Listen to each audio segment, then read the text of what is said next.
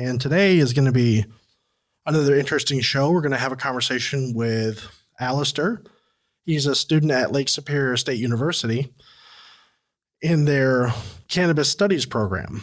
And he took it upon himself to start a cannabis studies club. So we're going to call him right now and find out what his thoughts about going to school for cannabis, how that's been, if he thinks it's worth it, what he's getting from it, and then just get an idea of what it's like to be a student in cannabis studies. So let's get on the phone with Alistair right now.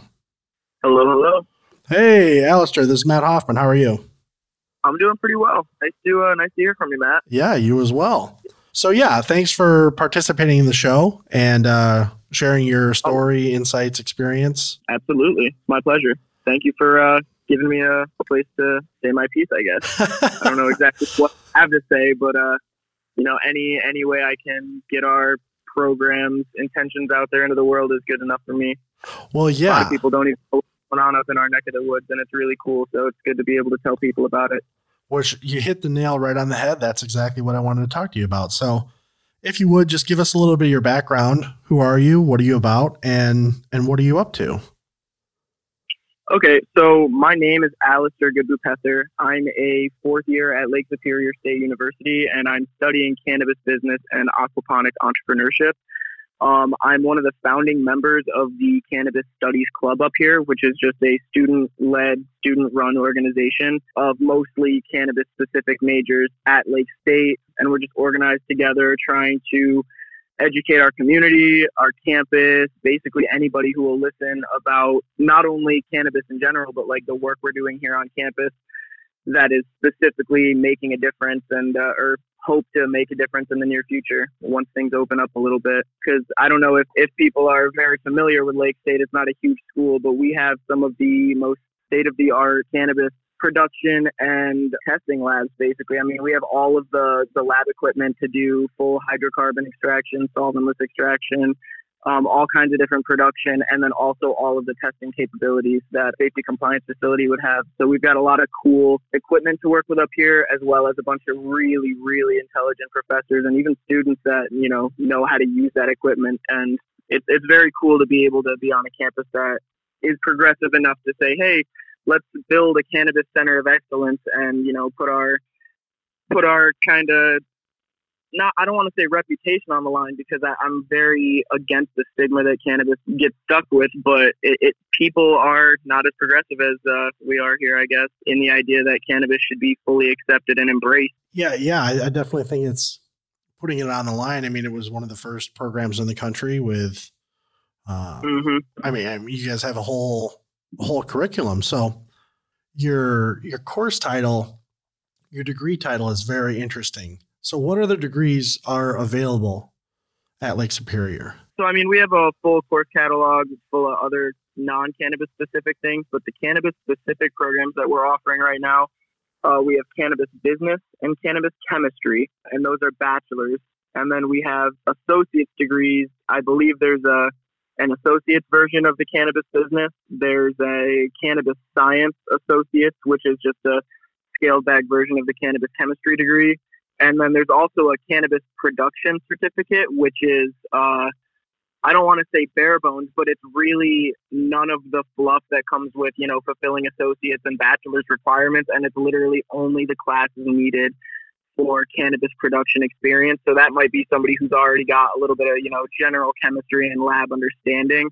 And then they're just tacking on like a cannabis production certificate onto like a general chemistry bachelor's or something else. But that cannabis production certificate is really interesting to me. That was just added this semester, and it's a really streamlined process. So that's something even that somebody who maybe isn't on a college track already, they look at that and they go, okay, that's 12 or 16 credits. That's something that I could do in one semester. So that's not, a 2-year set aside plan for like an associate's or something. That's something that's a little more attainable for people that don't necessarily want the traditional college 2-year, 4-year experience. Yeah. So did you have, how are you involved, if at all, with cannabis before you started school? So I've had my med card since I was 18. That's probably my foremost association with cannabis.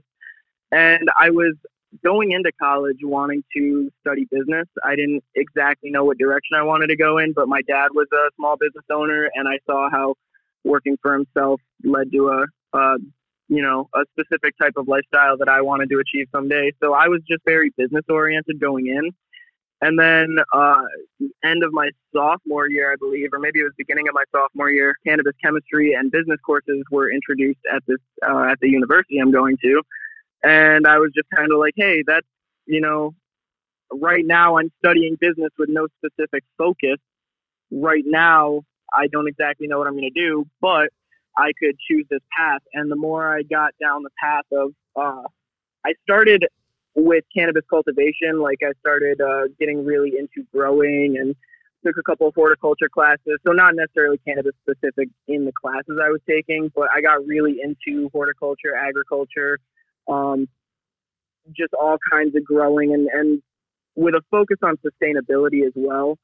So I guess now that I've gone down the rabbit hole of like, hey, what are all of these great things that cannabis can do for communities, can do for other kinds of people, and also including hemp, because hemp is a big thing that I think is getting underlooked by a lot of just the cannabis specific people at my school. I would say my association with cannabis now is just the fact that I am trying to make sure that the curriculum here at Lake State reflects accurately what the industry professionals are looking for. Because I think whenever you try to approach something like cannabis from a university and academic standpoint, you're going to have a lot of people talking at you from an academic perspective in which, for the last, 100 plus years, academically, cannabis has been like a no-no. Like it's not something that we look at in a scientific way. And I think that now that that is changing on campus, it's imperative that we talk to the people that have been doing it in the real practical realm. So the caregivers and the people that established the markets in 2008 when it became legal at first, and even the people who were doing it before then, when if you got caught growing pot for patients, even if that was your goal and you understood that 40 years ago when nobody else did, your life got torn apart because of it. And I think it's just really important to get the perspective of those kinds of people into the academic lens, because I feel like there's a lot of potential for cannabis to be corporatized, and I don't necessarily want to say whitewashed, but I think that there's a big potential for people who started in the industry and made a lot of the headway in the early days, who were disproportionately disadvantaged by the war on drugs, to get swept under the rug and get taken over by the academics and the white collar investors and the people who can donate $3 million to build a laboratory on campus, which is great and wonderful. But I just want to make sure that the intentions are pure and not for profit, so to speak. Yeah, well, that's a really good perspective, and it's definitely good to keep the history and the legacy of cannabis in mind. It is for sure something that gives, but it's also something that takes.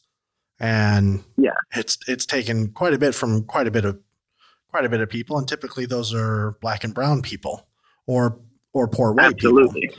And and they're often overlooked and forgotten and kind of left to the wayside, and that's a problem. And there are organizations and companies that help remedy that problem, but it's a big problem, and it takes a lot of effort. I think that by and large, if we did look at the cannabis industry, it is predominantly white, and that's something that is changing. And there are good actors and there are bad actors for sure.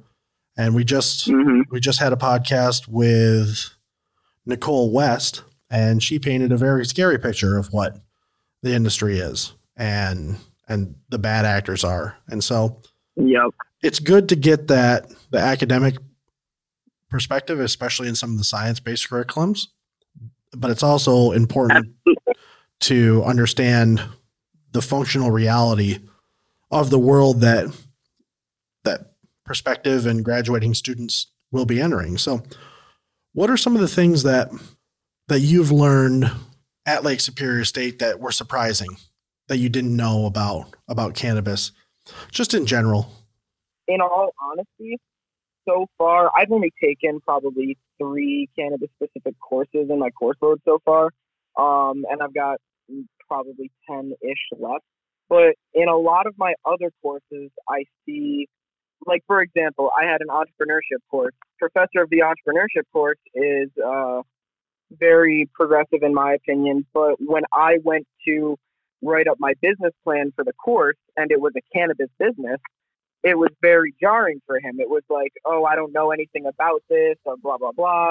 And I had to work through that with him, even at a school that's pushing this cannabis business. He's not necessarily a cannabis specific professor. He doesn't have any cannabis specific experience.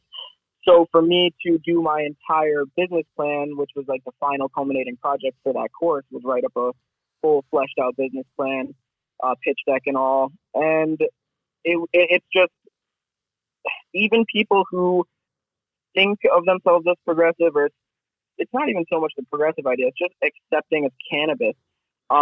There's still that, I don't necessarily want to use the word ignorance, but it is. It's a lack of understanding of the industry and the motivations behind people in the industry. So, for example, my business plan was a very rough idea of some sort of compassion club. It was a social consumption or a designated consumption establishment with a compassion club component, and he was very he didn't understand at all why I would purposely structure the business in a way that my profit margins were lower, even though it increased access to medicine for patients. And so that was a big thing for me, is that you have business professors trying to teach you how to sell marijuana, but they're looking at it through a different lens than I am, because I was saying, okay, the Eastern UP is a very poor demographic area when you look at socioeconomic standards. So the median income is very low here. Cost of living isn't high or anything, but like it's not an area with super great access to well-paying jobs or anything like that. High demographic for veterans. A lot of people in the Upper Peninsula are veterans. So there are a lot of people up here on lower fixed incomes that can't afford to drive downstate to Bay City to get better deals on cannabis, or can't afford to drive out to Marquette to hit one of their dispensaries, which I know, or Houghton or anything, which not at their fault. It's so expensive to buy medicine from those dispensaries just because of the way the industry is set up, and supply lines and getting secure transport and getting things tested. So if you have like a UP grower, then they have to take it downstate to get it tested, or very near downstate, and then it has to go back up, all via secure transport. So each time it changes hands, it's getting more and more expensive. And right now the industry is being set up in a way where they don't care. They think that middleman creates another job, which, helps. But also, if the end goal is getting affordable medicine to patients to get them off of things like opioids and things of that nature, then I don't want my driving force at the end of the day, the end all be all, to be profit margin. I want to be able to pay my bills and make sure my costs are covered. But if I don't have to price gouge, I won't. If I have a compassion club component where easy access to affordable medicine for veterans who need it is like a priority of mine, I will increase that and decrease my profit margins if that's a possibility. And that was a sticking point where I actually got marked points down on my business proposal for that, and I had to argue with him about it. I had to say, hey, look, when you look at a business, you have to look at the pain point you're trying to solve and how effective you are at doing so, and then make sure that you're profitable. As an entrepreneurial mindset, he had that flip, and he was just like, okay, you use the pain point as a tool to make as much profit as possible, where I don't agree with that mindset. So that's one of the things I would say. You asked me what I learned, and I kind of rambled, but my point is I've learned that cannabis is its own beast in the business world, because there's people who want to use it for pure profit, and there's people who understand the healing and medicinal properties of the plant. And those two people are going to have radically different ways of which they approach the business. Yeah. Well, and the good news is that as an entrepreneur, you can do whatever the hell you want. I mean, Exactly. that's a great thing. So the fact that you're getting an education, a formal education, is going to be helpful. But at the end of the day, there's a certain attitude in entrepreneurs where it's a rebellious streak of, you know what, I don't care, I'm going to do what I want, and that's what I'm doing. So I wouldn't lose too much sleep about the markdown grades. But you know, there's a lot of different ways to do this business, and there may not be a right way or a wrong way, but there's ways that work and ways that don't. And as a business owner, you have to figure that out for yourself. And it sounds like you're putting a lot of thought and time into that. And once you get it up and going, you'll figure it out. That's part of the entrepreneurial journey. And so it sounds like you've bumped into some of the stigma or some of the challenges around the industry, but how did your friends and family take you declaring a cannabis major? So friends, I would say a lot of them were supportive, because a lot of my friends, not to be crass, but whether they're in legal states, illegal states, whatever, are pro-cannabis. They want it to be legal where they're at if it's not, or if it is, they partake. And so they were all like, wow, that's incredible. A lot of my friends are also in college just because of my age. And it was I got a lot of support from that end.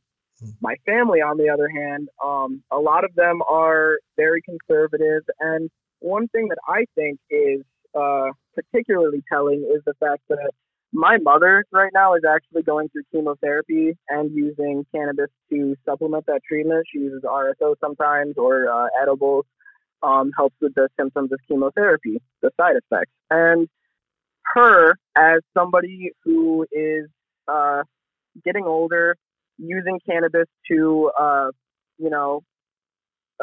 instead of painkillers or other kinds of drugs or anything, she understands that the more natural remedy is sometimes the best remedy. And yet she still has a hard time telling people about, openly, I use cannabis, it helps me with this, because her group of friends, she's older and she has this group of friends around her that's very conservative, doesn't necessarily see cannabis as the same way as they would like taking a painkiller prescribed by a doctor. And it's sad, because somebody in her position could be an advocate for cannabis as a treatment, as an alternative to other medicines that leave you with all kinds of other side effects that aren't preferential. But she can't, because she's afraid of the social kickback of, what are my closest friends that I've known for 40 years going to say if they think I'm some pothead?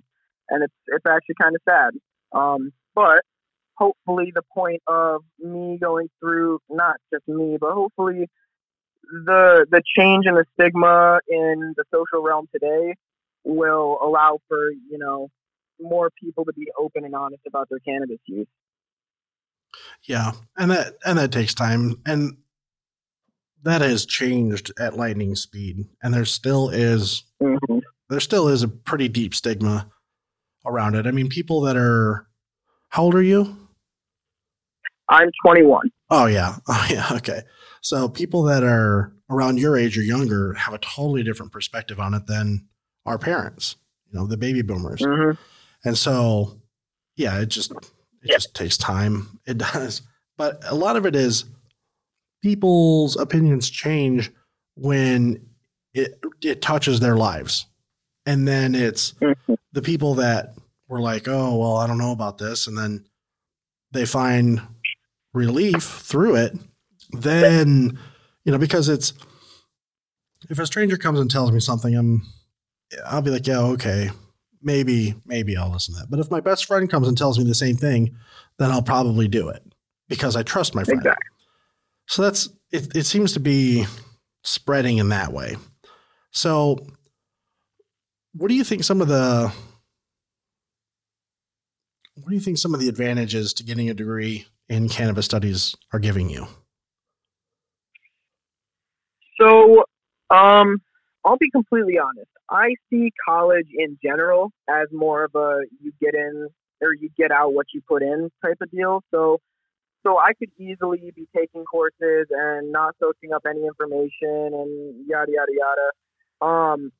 But I think the real value in it, right, isn't the necessarily all the busy work assignments that professors hand out and this and that. It's being able to pick your professor's brains about things in the industry that are important right now and what the academic perspective is on it, and then being able to juxtapose that with people in the industry that I've met through networking and other just bumping into people, I guess, or even through the university, through networking through their facilities. But so I guess it wouldn't necessarily be the day to day, like, oh, I'm learning how to do the general chemistry behind this and this and this, because I'll be completely honest. I believe that you can learn anything that you can learn in a university on your own with enough time and determination. Like, the internet is incredible. Like, you can go to Future 420 and become a master extractor on your own if you put in the time and the effort and talk to people who are much smarter than you. Like, there are those resources out there.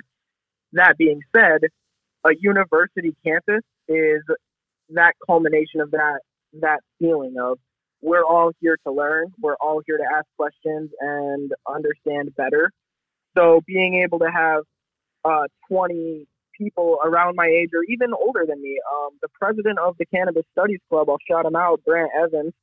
He's an awesome guy. He started the Cannabis Studies Club at Lake State last year because he is a nurse working in Bay City right now, and he works in geriatrics, and he sees how cannabis can be applied to the nursing industry, and yet it's still such a no-no. Like, that's not something people talk about. As a nurse, he can't prescribe people medicine as his job title or whatever. That's not his exact role. But there's a lot of times where he sees these older people getting prescribed lists and lists of medication, when a lot of times cannabis might also solve that problem with, less medication from pharmacies. And people, when we organize and when we share ideas with each other and when we can have that open, collective, collaborative discussion, that's where the real value is for me, being a student, studying cannabis business with like-minded individuals. So it's not so much exactly what I'm learning in class, although that's helpful. That's why I'm here, like, I'm learning that knowledge. But I could learn that elsewhere if I really, really tried to, wanted to. I wouldn't get a fancy piece of paper that employers could look at and say, oh, he definitely knows his stuff. But if it came down to it, I could still know my stuff. I think the biggest bonus is definitely that ability to just learn, that ability to collaborate and get, like, I have a certain perspective on the world because of how I grew up and how I was raised, where I was, and what I've encountered. Brant, being a nurse in his mid-40s, who's been he has an established career for 20 plus years. He already has a couple degrees. He came back to Lake State to take cannabis chemistry courses to change his career trajectory, because he saw that there was a pain point that needed solving and that he could do something to help it. And that's, to me, the value. Just seeing all those different opinions and walks of life coming together and collaborating and sharing ideas, because I think the university atmosphere is great for all of those ideas coming together into something bigger than the sum of the parts. So you feel like it's full immersion? Absolutely, yeah. So they've given us a lot of opportunities here to help direct where the curriculum goes, because it's not often that you're at a university and they launch a new program and then they ask the students to say, hey, what do you want us to teach you? But they basically did that because we were an established club alongside the establishment of the cannabis science and business programs, and we had cannabis science and business majors in our organization. Us as the Cannabis Studies Club, we were able to say, hey, there are certain skills that we're seeing people in the industry or asking on interviews and things like that isn't in your curriculum. So we're seeing things that need to be added to your curriculum in order for us to be successful graduates of your program and get into the industry in Michigan. And they listen. So that's incredible to me because I've always held this view of like, it's a little cynical, but it's really hard to get things done on a scale of like university administration. And typically that's true at bigger schools. But Lake State's size, I think, has made it really a lot easier for me to say, hey, I need to meet with the dean of this school and get a date within a reasonable time, and they care and they listen to what we have to say, because they know that if they're making curriculum that we're not happy with, we're not going to get the benefit out of it, right? We're not going to we're not going to know what we need to know when we get out of here. And they really genuinely want us to succeed. So it has been cool. It's been frustrating at times working with university admin and me being kind of a cynical person towards, bloated administrations and things kind of getting caught up in the cogs, and, people put requests in and they never get fixed and yada, yada. They've been actually very accommodating. I must say Lake State has worked with us pretty well to address our concerns as an organization. Yeah, that's kind of an unintended opportunity. I mean, that's really cool that, of course there's a bit of bureaucracy, but the fact that they are even soliciting your opinions that's fantastic. So yeah, thinking about your career pathway, are you going to go work for somebody and then become an entrepreneur, or are you just going to dive into the entrepreneur thing? So my career path, right? I grew up and I'm like, I want to go into business. I didn't exactly know what or how or when or why I was going to do, but I'm going to do something of my own. Now, I plan on working for and with other people throughout my whole life, because I don't think that being an entrepreneur means mutually exclusive. I can only work for myself. But I'm really open to the idea of like sweat equity, right? So if I go and I internship for somebody and they pay me in knowledge that they've gained over the last 20 years that they can short form into my brain via a summer worth of experience that they don't have to pay me for, that's perfect to me. I did that last summer on a permaculture farm out in Marquette, and that to me is incredible. So I'm not against working for or with others, but I know that I want to run something of my own that not necessarily has my name on it. I don't want the recognition and all that, but I want it to be a labor of my love. I want my labor hours to be working towards my dream and not necessarily building somebody else's dream at the expense of my own. That being said, being at university, kind of to relate it back to your last question, another amazing thing about university is that I really didn't have an exact focus when I got here, but I've kind of done a 180. Like I'm very interested in business. I would consider myself a somewhat well versed in how business works. I'm no expert by any means, but I know that I don't want to go into corporate anything. I don't want to work for some big company. And I've gotten to delve really into biology and agriculture and identifying things that I see as pain points in the industry, like our food supply lines and the fact that we have horrible ways of farming and raising crops and livestock that suck the nutrients out of our soil, and it's unsustainable. And I see a lot of really, really cool things happening on this campus, as well as being involved with cannabis. I'm involved in the aquaculture club here on campus, which we do a lot of work with aquaponics, which is what my associate is. I have an associate on my degree path, which is aquaponic entrepreneurship. So yeah, it's so right for the people that don't know what that is, what is that?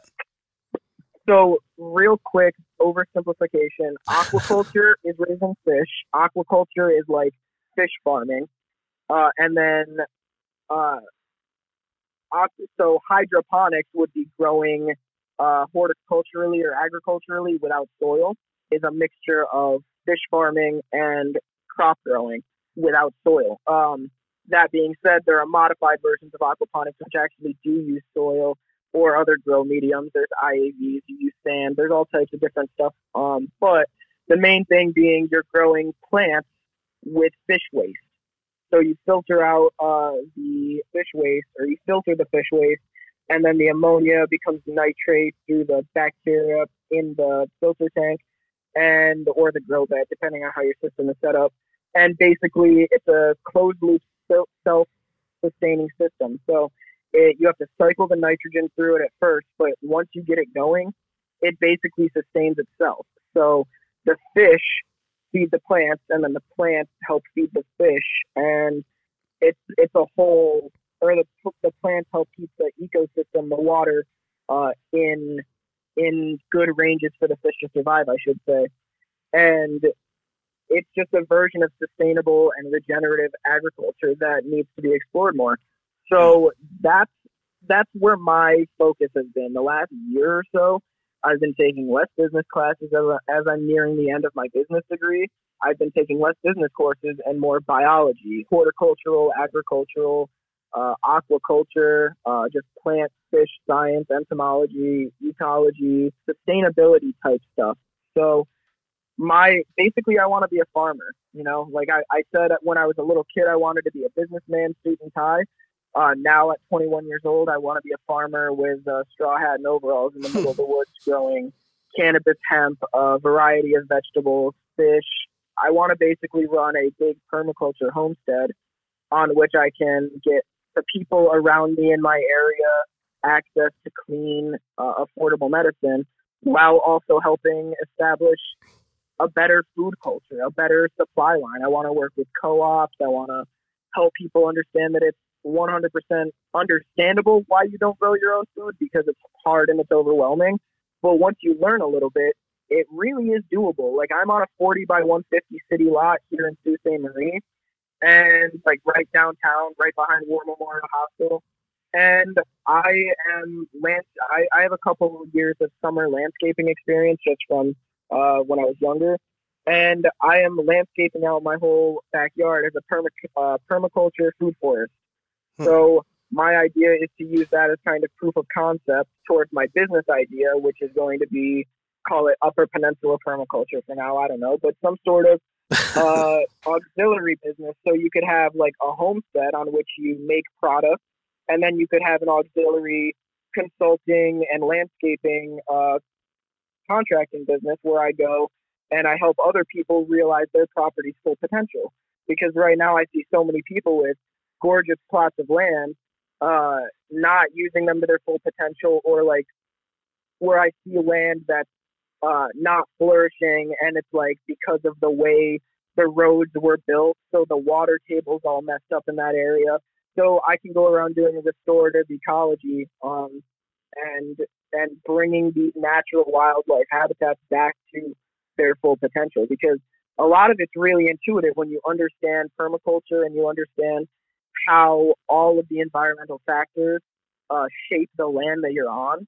It's really an incredible thing to be able to like trench out a swale and then allow for water access to move freely across the property, and that fixes like a myriad of problems that the property's having. Maybe it stops flooding out when it rains because the water has better flow rates, then the water table is better, less saturated up top, so you can grow better crops or a more variety of crops on your land. So there are so many things that you can do just by understanding the earth you're on top of that make the earth healthier. And cannabis and hemp play a huge role in that, because I'm sure, as you know, hemp has a huge potential for there's a bunch of different uses. You can make flooring out of it. You can make paper out of it. There's a lot of different building materials being made out of hemp, and mixing it with other natural building materials. People are making like hempcrete and all kinds of stuff that I think we should absolutely be exploring more. So if I can help educate people about the uses of hemp in restorative ecology and how much of a carbon sink you can really help the environment around you by just treating the earth right. And cannabis and hemp have a huge role to play in that. So you think the education that you're receiving from Lake Superior is preparing you for that?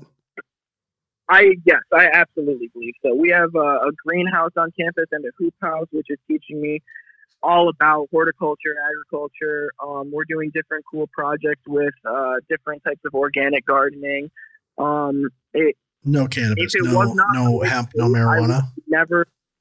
Well, actually, here's the thing: we can't grow anything that's hot on campus, so above 0.3% THC, because we're a federally funded university. Mm-hmm. So that's been a big sticking point with administration as well, where even though we have all the lab equipment to, test and produce THC, we cannot, because if we do, our federal funding is at risk. And since it's still federally illegal Schedule 1, they don't want to take that risk because they're not willing to have Lake Superior State University go bankrupt, Right. lose all 9+ employees and all of the students that are enrolled over one or Right. two course offerings that they have. Yeah. So it's sad, but for right now, all we have is hemp. But that being said, hemp is very similar in a lot of ways. We can do a lot of analysis in lab. It's just we're looking at different cannabinoids and terpenes, and the plant structure is a little bit different depending on what you're looking at, agricultural versus industrial hemp. So we haven't been able to dive deep into what I would call retail and or medical marijuana yet.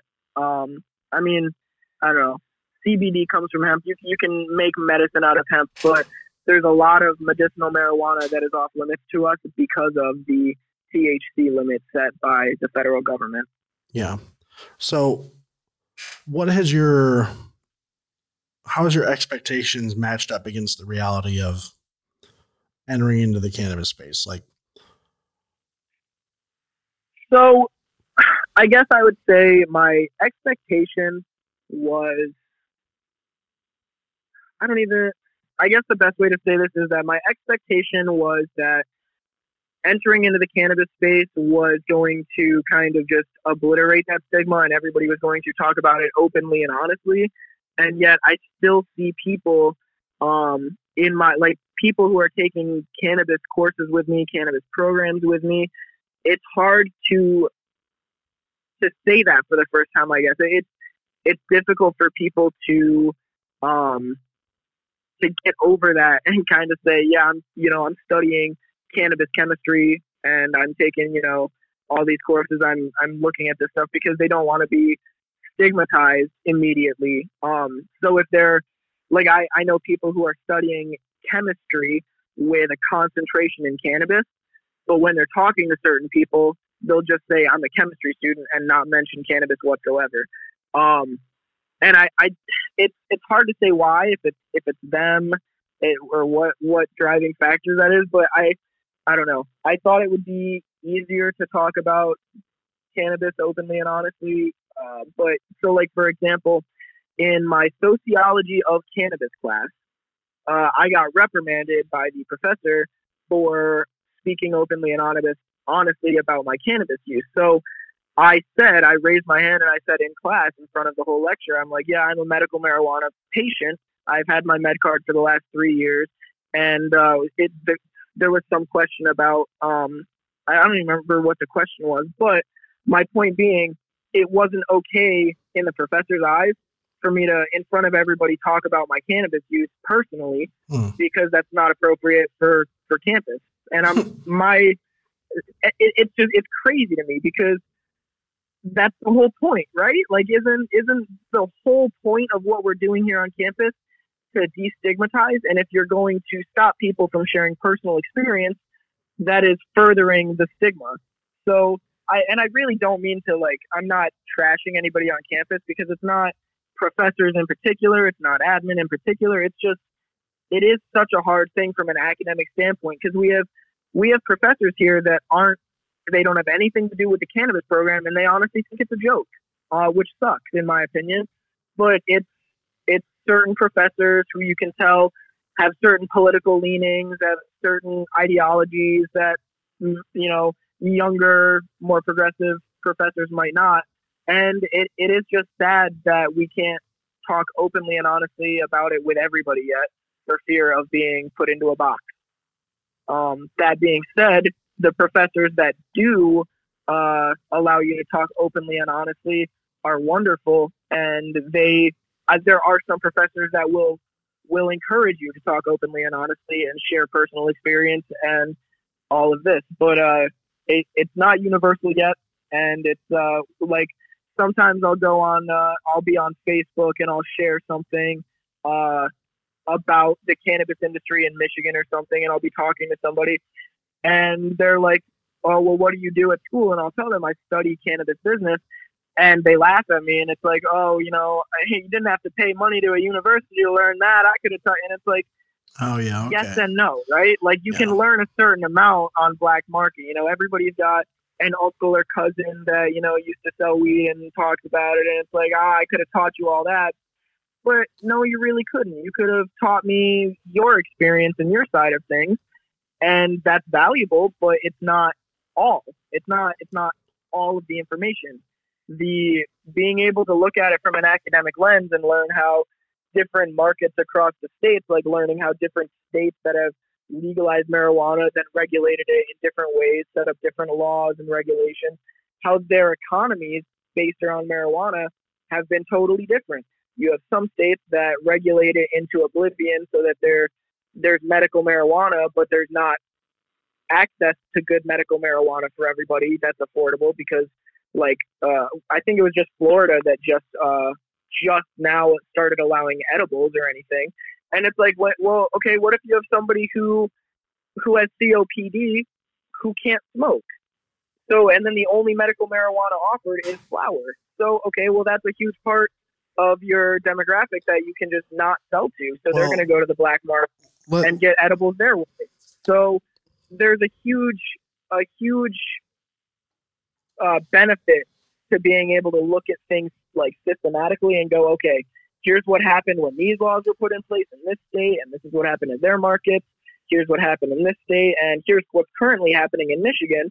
And in real time, especially being a cannabis patient, I can see it. When I walk into a dispensary, I can see the supply issues. I can see when they ask me to sign a waiver saying that half of their product is untested because it's caregiver product. And then I can see when they're no longer allowed to even sell caregiver products because of the MRA. So I see these things affecting our market in real time from both an academic perspective as well as a consumer perspective. Yeah. So you brought up a good point there where it's like, yo, why would you go to college? I could just teach you. I know everything because I'm the best at I've heard cannabis. That so many times. Yeah, I deal with that quite a bit.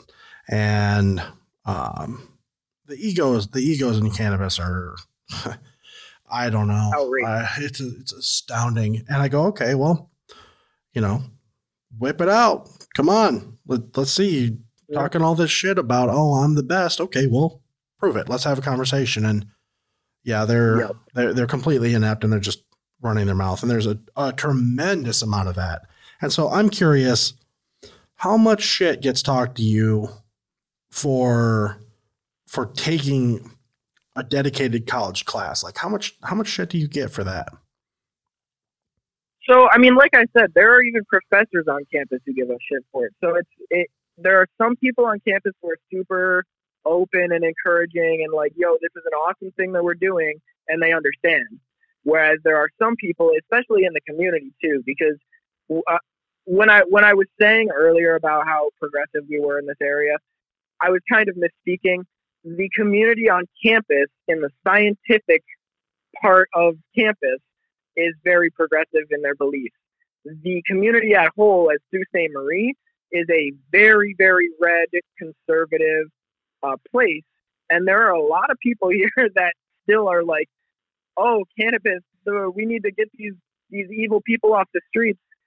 So like I've gone to city commission meetings where our Cannabis Studies Club was actually involved in the ordinances that were drafted for Sault Ste. Marie. We would go to the city commission meetings. We would talk about different things that the ordinances had in them when they were drafted and what we thought of them, what our input was, giving our input to our local officials.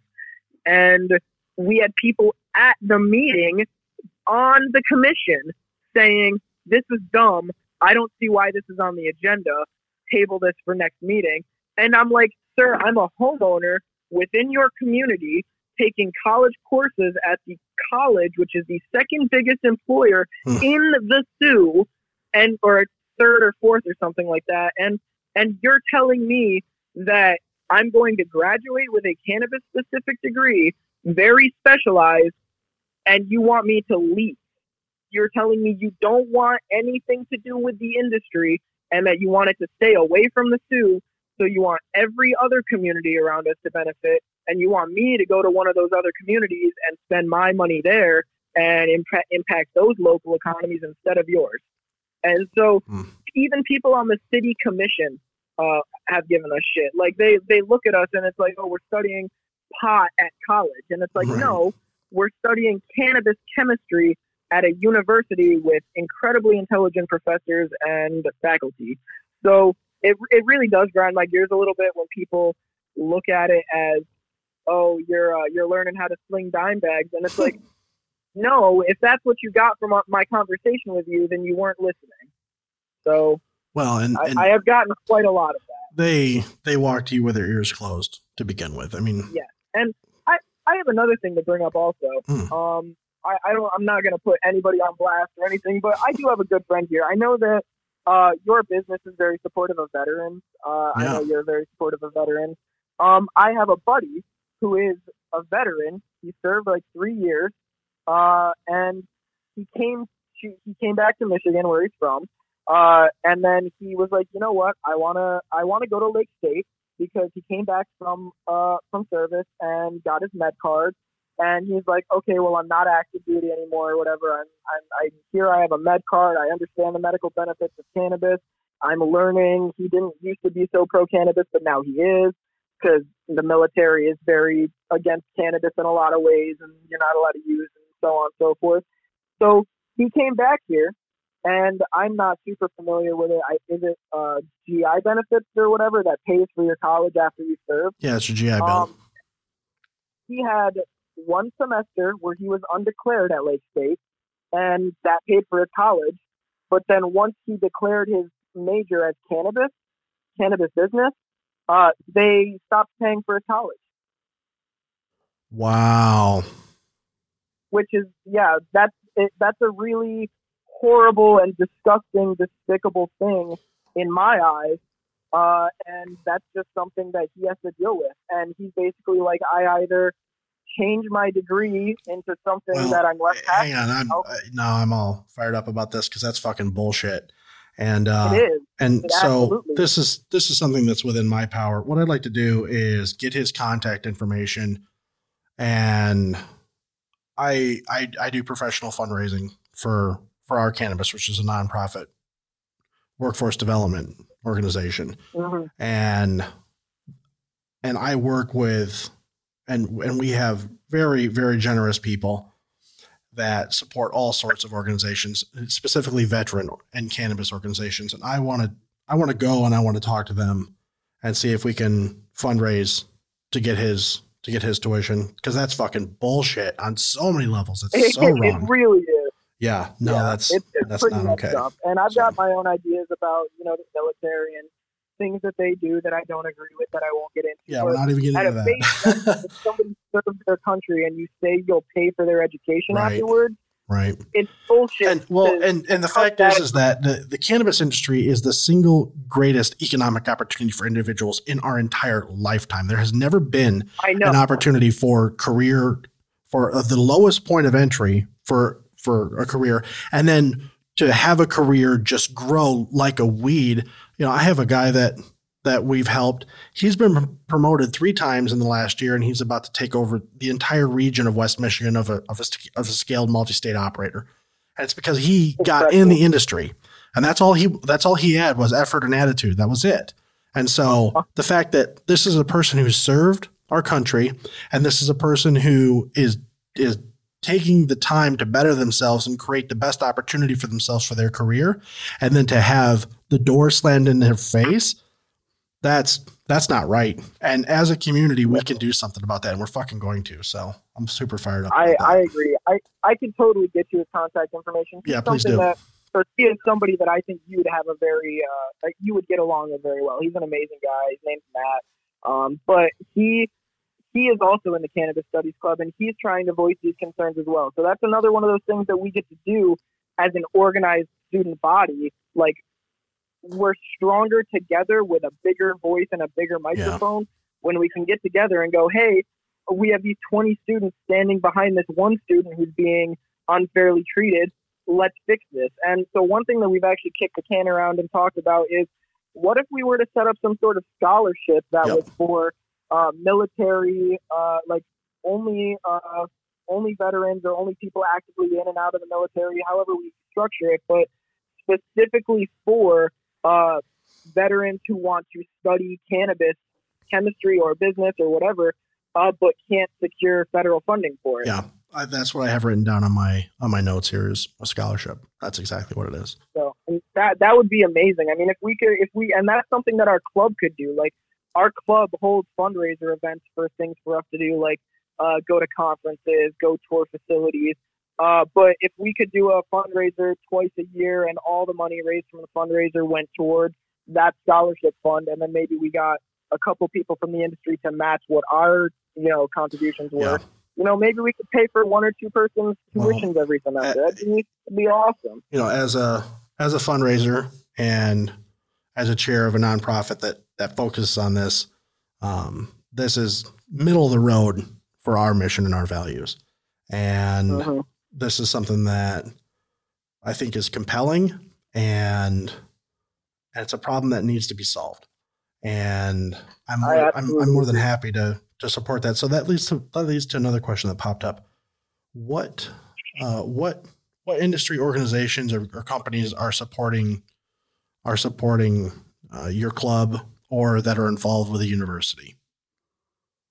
So let me not butcher this. I don't want to disrespect anything. GLNR, Great Lakes Natural Resources, I think.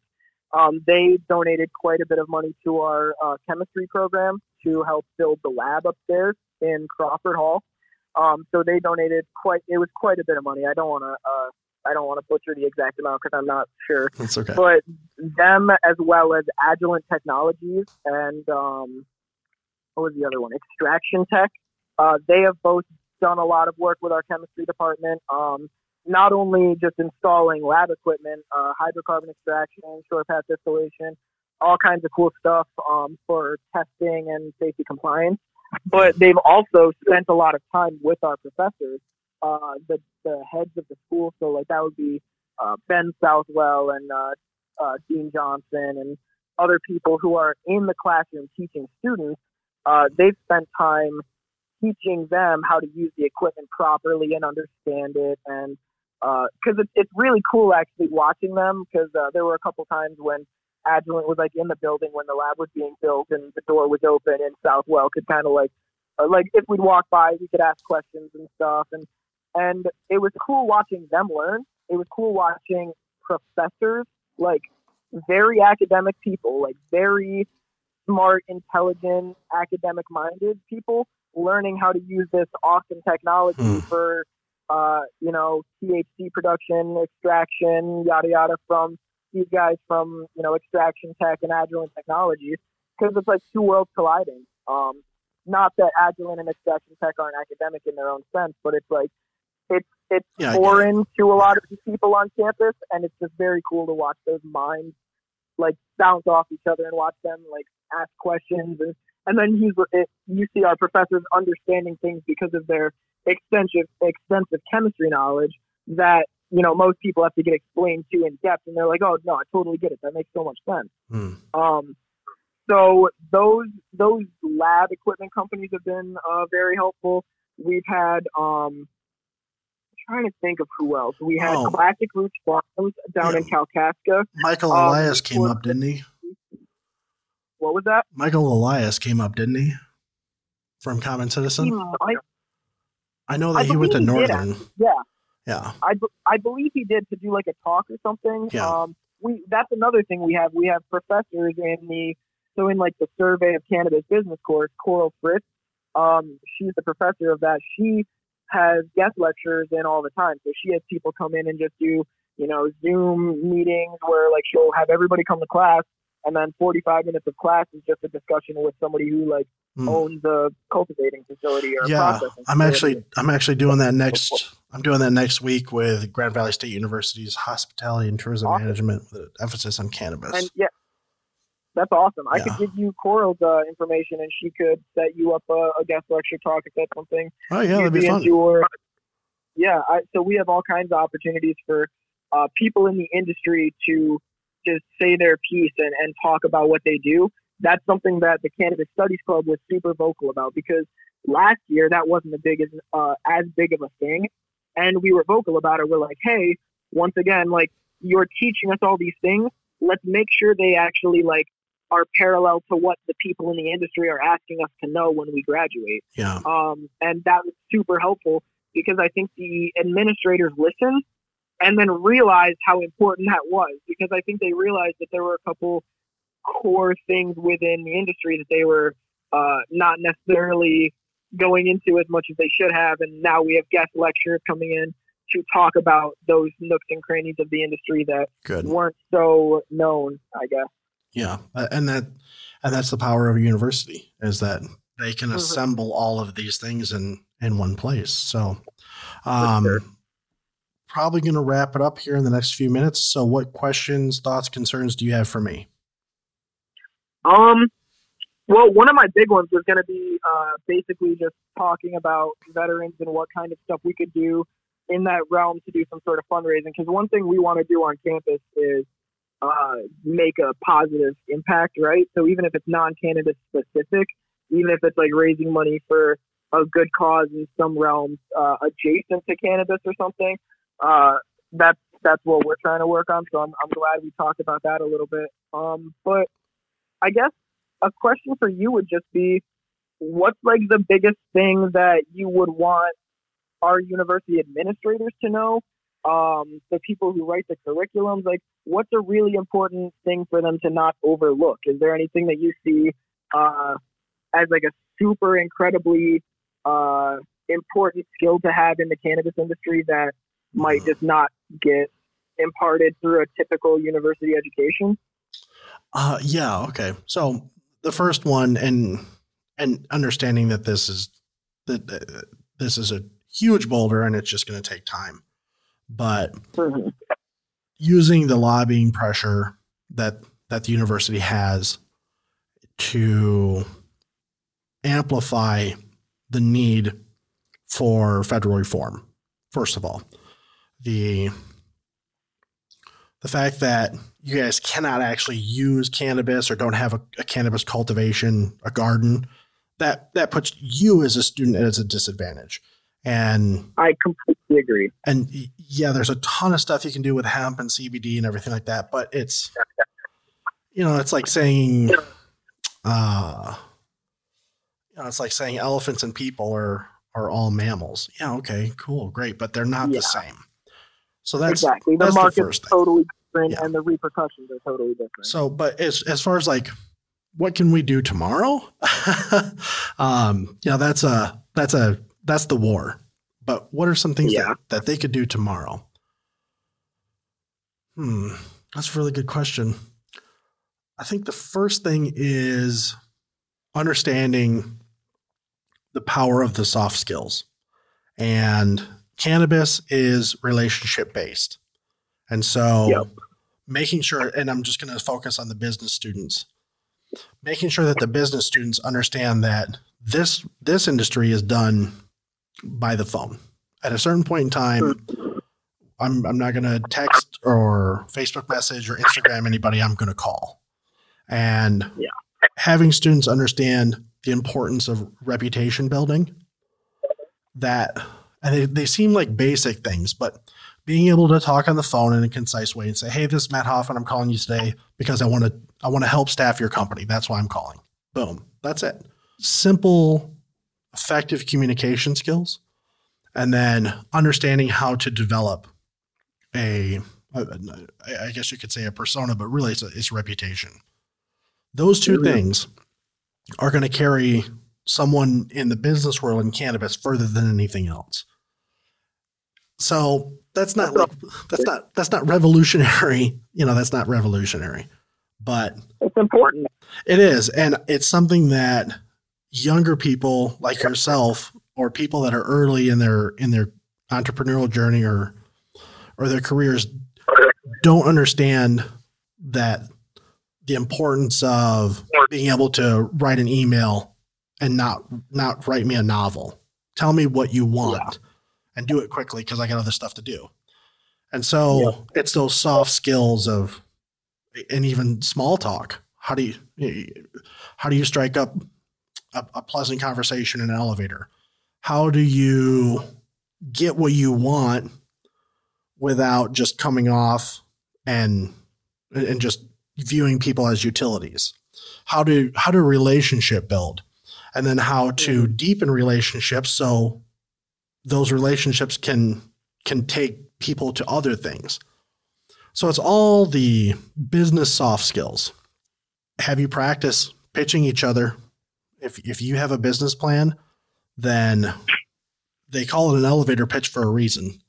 So practicing your, and these are things because you're part of a club, you have the authority to do within the club. So I would practice the interview skills, and I would practice warm introductions to each other. If I was going to introduce you to somebody, I would give you a warm introduction. That's a skill. It's just those really soft, overlooked skills that there was a story I read in the New Yorker that at NYU in the 50s and 60s, there was a business class and the professor taught them how to polish their shoes, how to shake hands, how to read the newspaper, how to do all these like things that you would teach children. But what he was teaching them was all these soft skills of being a business professional. And I'm not saying you guys should sit around and polish your shoes or anything, but just getting it from business, getting comfortable talking. That's not a weakness of yours. You got the gift of gab, same as me. But sometimes I have to rein it in a little bit. I tend to ramble because I have a lot of things on my mind, but yeah. And that's something too. And if you're aware of it, then focus on that. And then also practicing being comfortable in front of cameras. I've got a big 1980s camera. It's actually from a community college. It's a giant VHS camera, and I put an LED light on it. And I was getting ready to do a lot of press. And I would, believe it or not, I would get nervous and start sweating, and I would physically shake. I would get so nervous. And I thought, oh, this isn't a good look. So I'd put the phone on my desk and do my business calls. And I would have this big giant, I mean, it's huge. It looks like a movie camera because it is. I would have it right in my face and I have the LED on bright. And it made me so uncomfortable for about 3 days to have this thing just on me. But after a while, I just got so used to it. So in front of a camera, I'm very comfortable. That's a skill. Yeah, it is. So it's trivial, kind of quirky little things like that I'm a little more focused on what you could do in a club, because that's really unique because you don't need permission to do anything. You can do whatever you want. Yeah. So focusing on the soft that business is something skills. cool for us to focus on. Yeah. Interviews.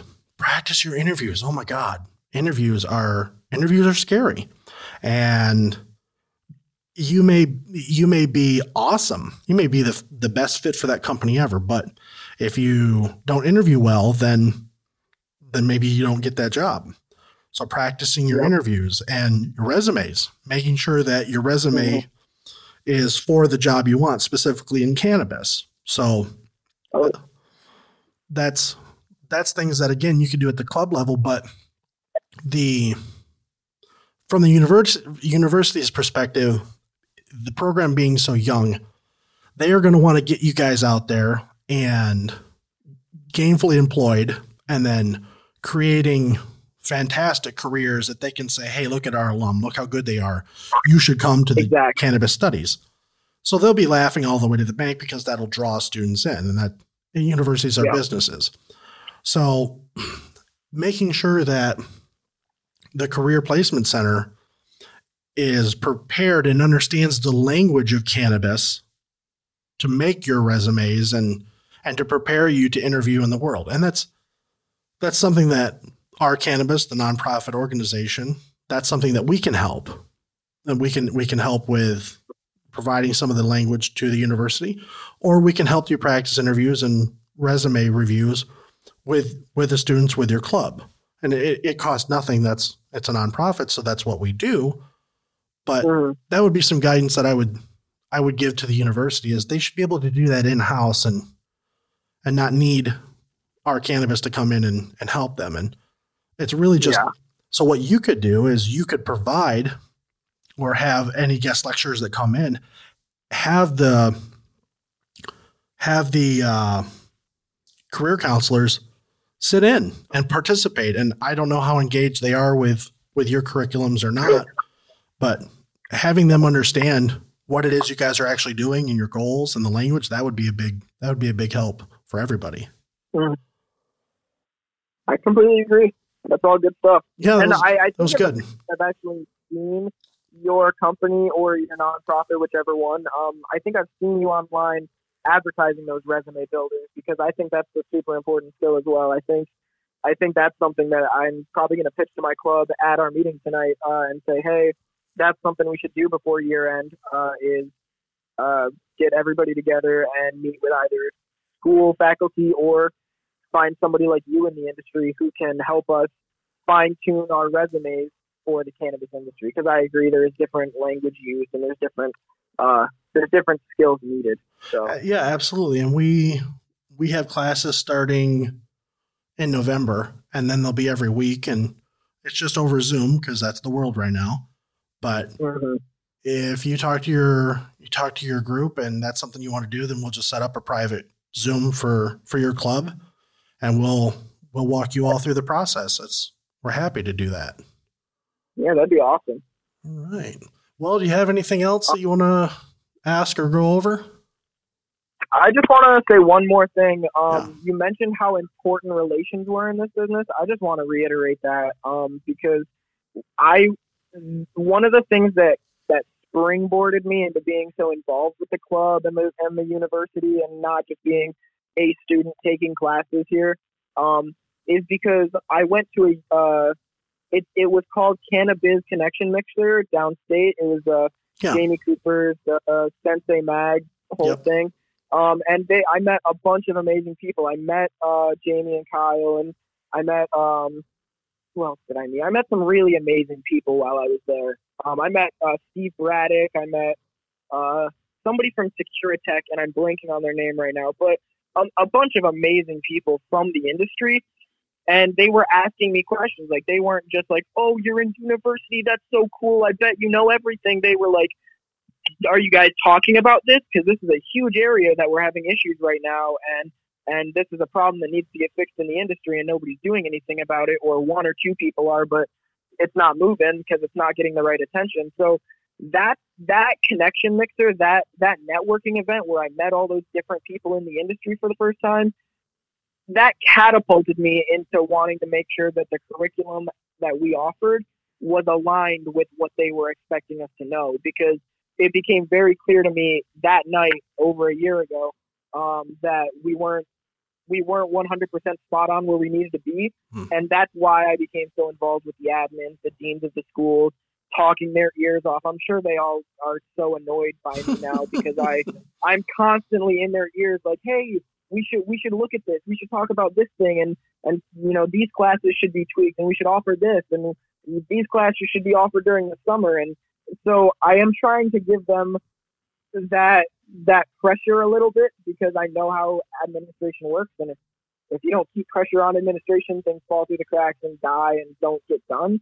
So I think just, networking and that public relations and that knowing people and cultivating those relationships so that you can learn what you are expected to know so that you can make sure you're learning the correct information is all super important. And I thought you did a really good job explaining that. So, well, yeah, thanks. And, you know, I saw you all over Facebook, and I went, okay, this kid's after it. Like, cool. And and I'm trying to learn what is going on. I don't want to just be somebody who is a part of the industry. I want to understand all the different parts of the industry.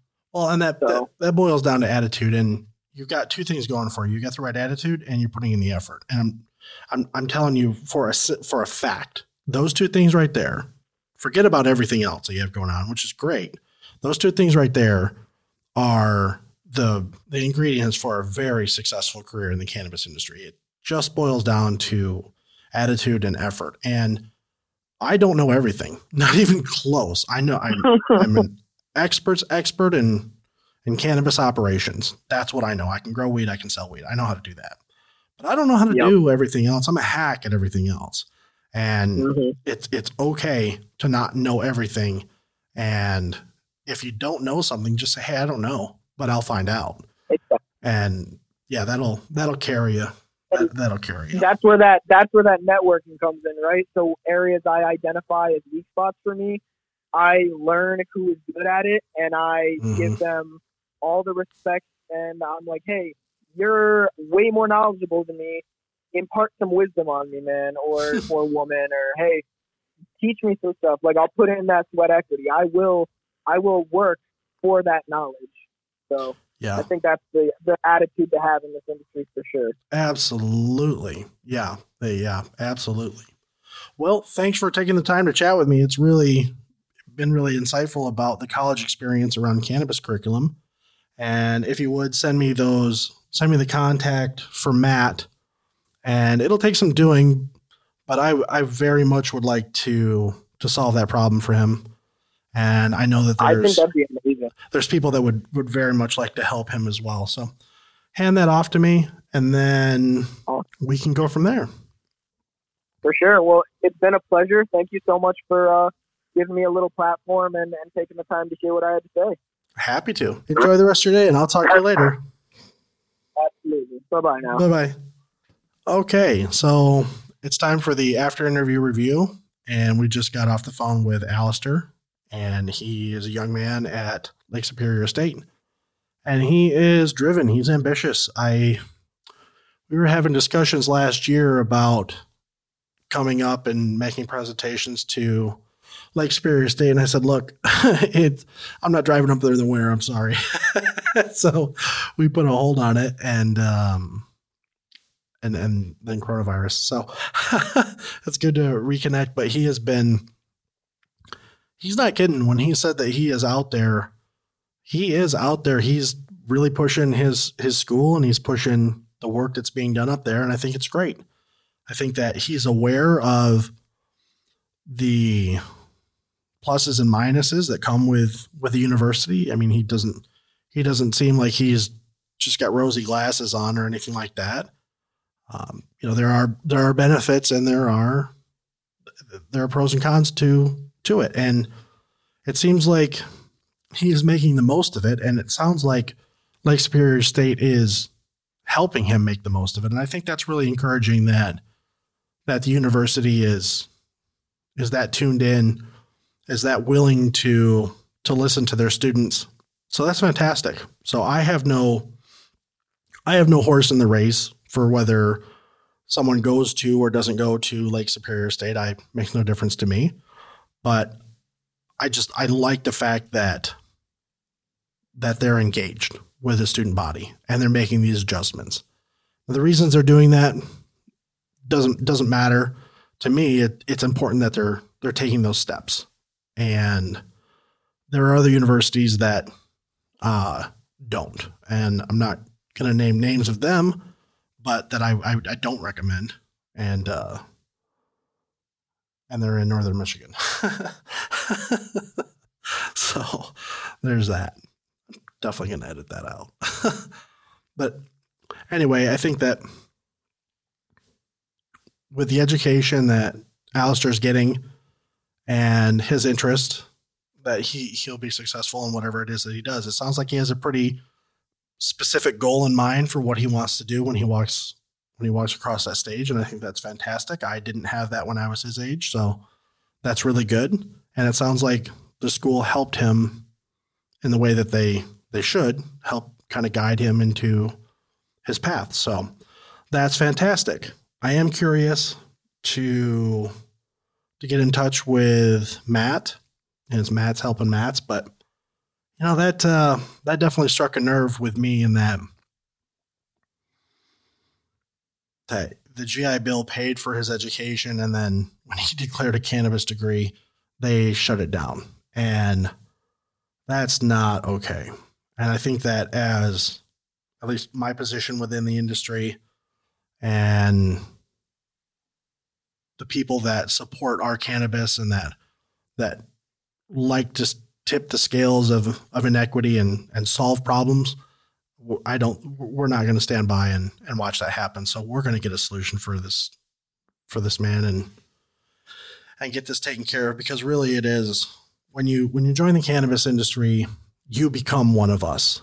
And as we heard from the previous interview with Nicole, it's harsh and kind of brutal in some places, and in other places it's not. And at least here where we are, or wherever I am, I'm going to do whatever was within my ever-growing power to take care of the people that are with us. And if you're in the cannabis industry, you're with us. And if there's anything that we can do to help you, we absolutely will. And that's the point in the podcast, is to show a light into the different sectors of the cannabis industry. And if you are a person that needs help with a resume, a practice interview, to sharpen your skills to get a job in the cannabis field, then go to ourcannabis.org, OURcannabis.org, and register for a class. It costs nothing, and it could change your life and get you a career in the cannabis field. So this has been Matt Hoffman, and I look forward to seeing you in the cannabis field.